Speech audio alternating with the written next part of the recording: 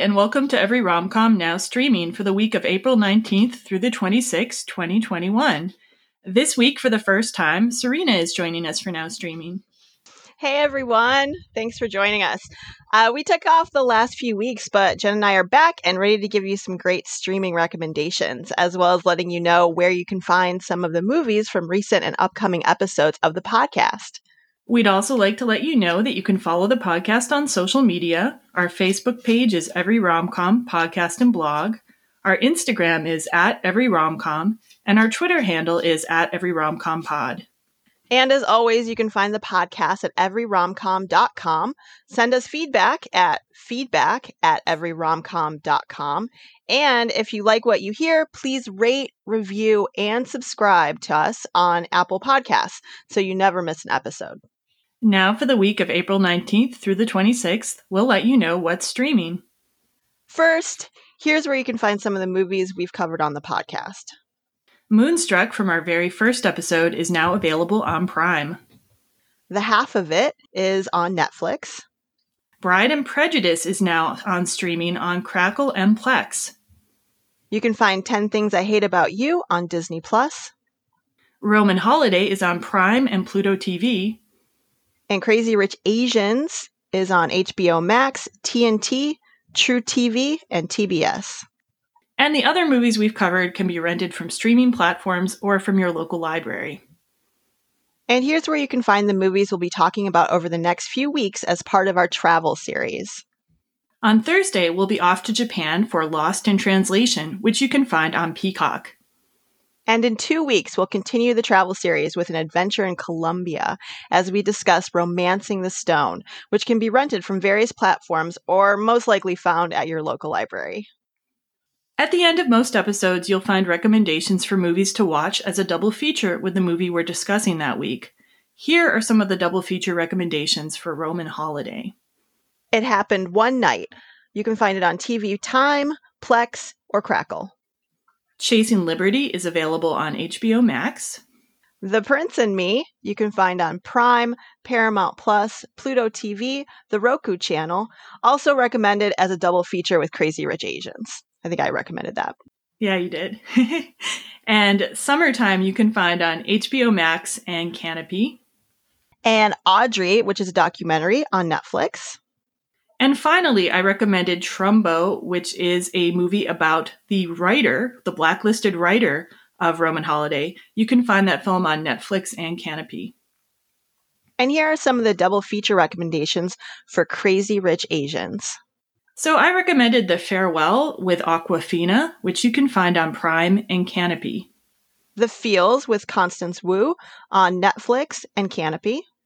Hustlers is also with Constance Wu, and you can find that on Showtime. Last Christmas with Henry Golding and Michelle Yeoh. You can find that on Cinemax. And as a corrective for the celebration of excess in Crazy Rich Asians, I recommended watching Bong Joon-ho's Parasite, which is currently available on Hulu. In the Mood for Love on HBO Max. And Sophia recommended watching some of the films of Akira Kurosawa, which you can find on the Criterion Channel under the title Directed by Akira Kurosawa. My Big Fat Greek Wedding on HBO Max. I recommended that as well. And finally, Sophia recommended Crouching Tiger, Hidden Dragon with Michelle Yeoh, which you can find on Prime and Showtime. Now we'll get into our recommendations for rom-coms and rom-com adjacent movies and TV shows that are streaming right now. So my first pick is related to Crazy Rich Asians. When we were doing the show the other week, I was looking at other things that Awkwafina had been in, and I'd never seen her TV show, Awkwafina is Nora from Queens. And that's currently on HBO Max and Comedy Central. And my God, I can't believe I waited so long to watch it. It is so funny. So if Awkwafina was one of the highlights of Crazy Rich Asians for you, you cannot miss watching her TV show. It was co-created by Awkwafina and Teresa Zhao. And it's a family story, which is very similar to Awkwafina's real life family story. What's so great about this is it's just like Awkwafina's comedy kind of run wild in like a pure form. Every episode is really funny, but some of them are just like amazing. Like my favorite episode is episode 3, which is called Savage Valley. And in this one, she tries to hold down a job in a real estate office while staying up all night playing these online games. And she's taking like stimulants, and it goes to these very absurdist heights. It's like kind of a masterpiece. So I totally recommend, even if you only have time to watch one show, watch episode 3. You can watch a lot of the episodes as standalones. The grandma character in the show is also amazing, played by Lori Tan Chin, who was also recently on Orange is the New Black, and also has Bowen Yang, who recently became an SNL cast member. He plays Awkwafina's tech millionaire cousin Edmund, and the dynamic between those two actors and characters is just amazing. If you're not completely sold by the first episode, I recommend just to keep going. Like, it's one of those shows that gets better the more you watch it, just as you get into the characters. And the first season has 10 episodes, but a second season is currently filming, so you'll get more of this awesomeness. And as I mentioned before, it's available on HBO Max and Comedy Central. So check it out. Awkwafina is Nora from Queens. Huh, cool. All right. Well, my first recommendation is a show that I've recently watched and have really gotten into. It's called Normal People, and it's streaming on Hulu. It is a 12-episode limited series. It was released last year, like right in the beginning of when the world kind of shut down for the pandemic. And it got a lot of hype and buzz, but it took me a long time to finally come around to watch it. And I'm currently obsessed with it. It is so good. Basically, it's a really simple story. It starts out as 2 teenagers, basically, in Ireland, in rural Ireland, and they become lovers. And then it kind of follows them through these really formative years. And it's just very simple, and it's beautiful, and the chemistry between the 2 actors is amazing. I just can't talk enough about it. I don't even know how else to describe it without it seeming like cliche, because there's all these like cliche things involving first love and class, and there's it touches on mental health. And I actually got so into it that I ordered the book and I read the book, and the book is really good too. But I actually think I liked the show a little bit better. I think it flushed out a lot of the themes in the book a little bit better. It is written by Sally Rooney, who was only 27 when the book was published. And she's regarded as one of the foremost millennial writers right now. She's actually, her first book is turning into a series, and that's called Conversations with Friends. I'm kind of looking forward to that. The show was directed by, it had 2 blocks. It was directed by, the first block was directed by Lenny Abramson, who also directed the movie Room. And then the second block was directed by Hetty McDonald, who has done a lot of like British television and things like that. So I highly recommend it. I've gotten a lot of my friends to watch it so that we can talk about it and discuss it. It has a lot of dynamics of relationships and communication. And even though it is about young characters, I think it's something that even older people can look back on and take something away from it. So I highly recommend Normal People, and it's streaming on Hulu. Sounds great. I'll have to check it out. Yeah, definitely do it. So my second pick was another pick inspired by doing the podcast. This goes all the way back to our Bell Book and Candle episode. It is another movie featuring Kim Novak in a starring role and written by one of Bell Book and Candle's writers, Daniel Teradash, and it is the 1955 film Picnic. So Picnic was released in 1955, but even so, it just has a lot of sexual tension and chemistry between the leads, Kim Novak and William Holden. I think that sometimes, like, older movies, because they weren't allowed to show everything, they actually end up sometimes having more sexual tension and heat because they have to find other ways to show the dynamics in those relationships or to film the scenes. They have to get kind of creative. So I think Picnic is a great example of that. There's just so much it's a hot movie. I can't explain. So it's based on a play by William Ing. And the basic story is that a handsome drifter, played by William Holden, comes to town to see an old college friend about getting a job, but he ends up falling for his college friend's girlfriend, played by Kim Novak. And a lot of the things in this movie are very dated. I will start out by saying, though, the gender roles are very dated. Obviously, it's from the 50s, and it is a very white movie. I'm not sure if I've ever seen a movie that is just whiter than this. Like, what's that mean?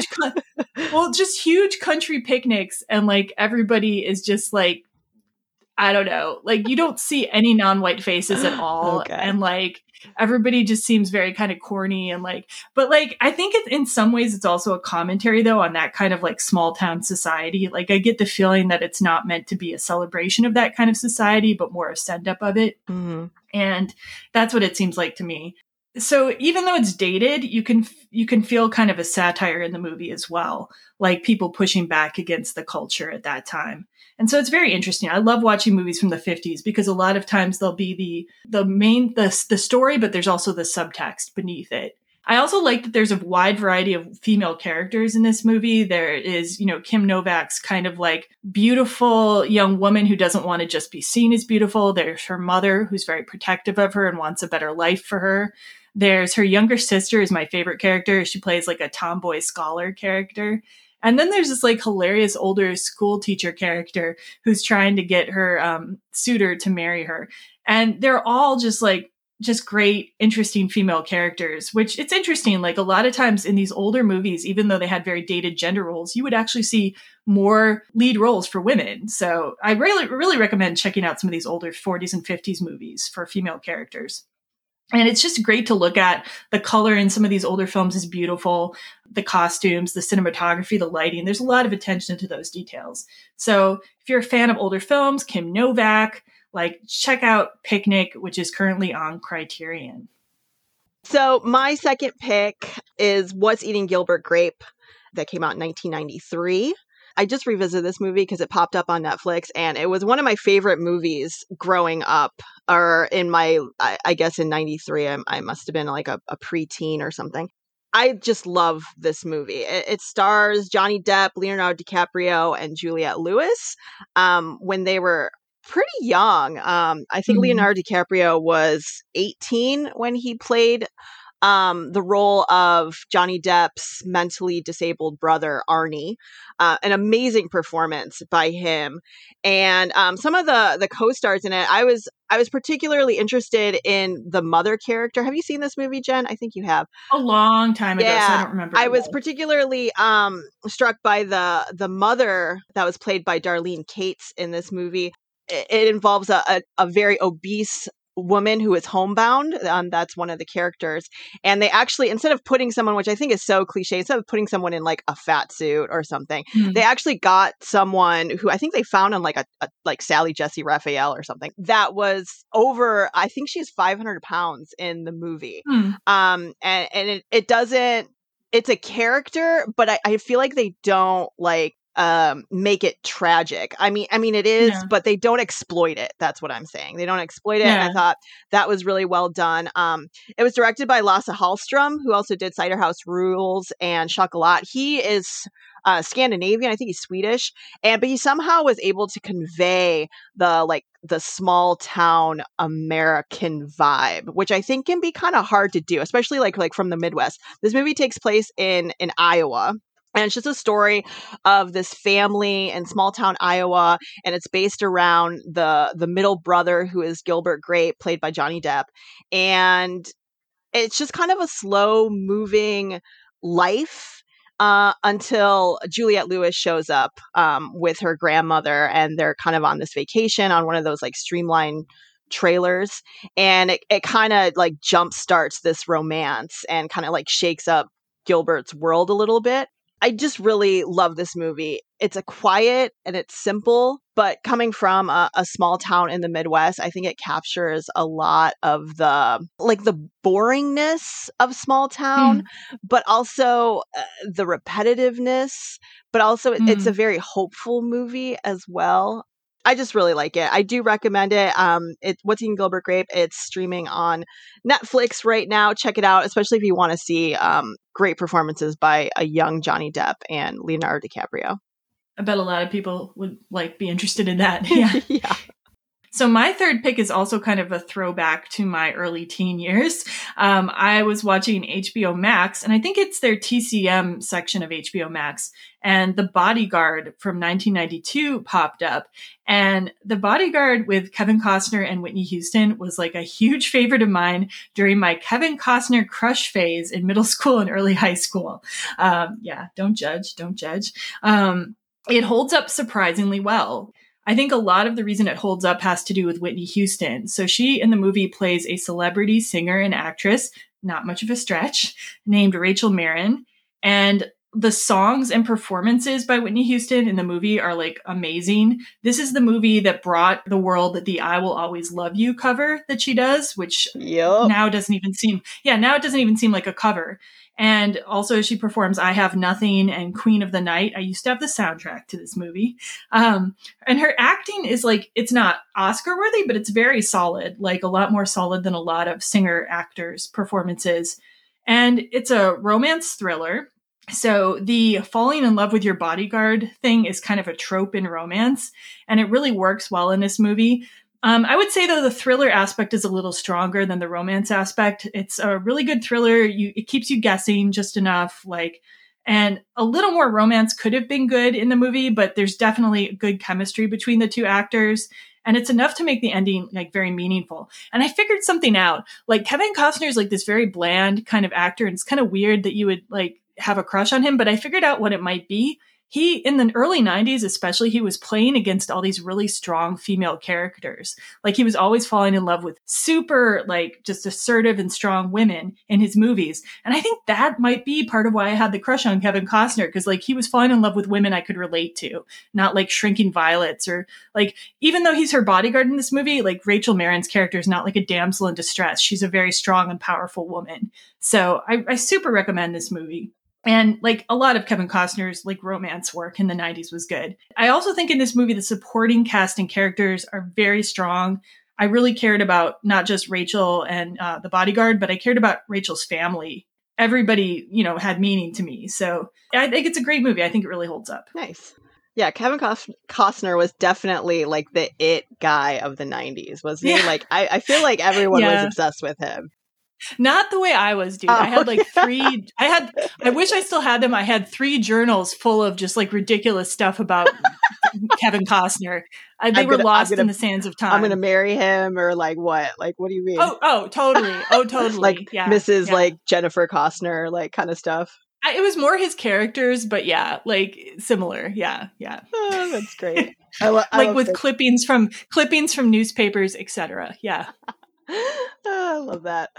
My third pick isn't really a romance, if not like the downfall of a romance, which I'm interested in. I like talking about that aspect of things. Like, what are the statistics that most marriages are, like 53% of marriages end in divorce? So it's really like a realistic thing that happens, during a romance, that your marriage might fall apart. And that is what is explored in 2019's Marriage Story, which is my third pick. It stars Adam Driver and Scarlett Johansson as a couple during the breakdown of their marriage. I've never been married. I'm probably not going to be married. I don't have kids. So some of this is kind of like voyeuristic for me. Yeah, like I feel like a voyeur, like when I'm watching this, like, oh, this, because I don't think that will ever happen to me. So it's very interesting, but I know a lot of people go through divorce and the things that can happen during a divorce. So I thought the performances were just amazing. Obviously, there's that big fight scene that is played over and over again where, it finally, everything boils up and comes to a head between the two main characters. And they have this explosive argument where, you say things that you can never take back. And I think I have had some fights like that. That is true. I just think this was a great movie. It's directed by Noah Baumbach, who he also did The Squid and the Whale, which is also about divorce. So apparently this is a subject for him that he really wants to explore. And I think he does a really great job. It's basically about a downfall of a marriage between an actor and a theater director. I just recommend it. It's good. It's a good watch. Yeah, it's not like feel good or anything. Like, I kind of came out of it a little shell shocked, but I think it's important to watch things like that. It's just like a glimpse into this particular marriage. There's also some really great co-stars. Laura Dern in particular plays Nicole, who is Scarlett Johansson's attorney, and I thought she was great. Yeah, and I would recommend it just because of Adam Driver. I think he's fantastic in everything he does. So, yeah. I could see him being like a Jennifer crush for sure. Hey. I'm not John Oliver stalking him or anything, so. Oh, that's funny. So my last pick is also kind of a downer. I don't want to give away the ending by any means, but Madame Bovary, the 1991 version specifically directed by Claude Chabrol and starring Isabelle Huppert. So there are other versions of Madame Bovary. I have not enjoyed them nearly as much. The Madame Bovary from 91 is available on AMC Plus and Sundance Now. I love this book, the novel. It's one of my favorite novels. And for me, this 1991 version is the best adaptation of the novel that I've seen. I think a lot of the reason why is because Isabelle Huppert is like one of the premier French actresses. And she's so good in this movie. Like, she's so good at drawing you into her emotions, but like not having to be likable. Mm-hmm. Like, Madame Bovary does not need to be a likable character to be a relatable character.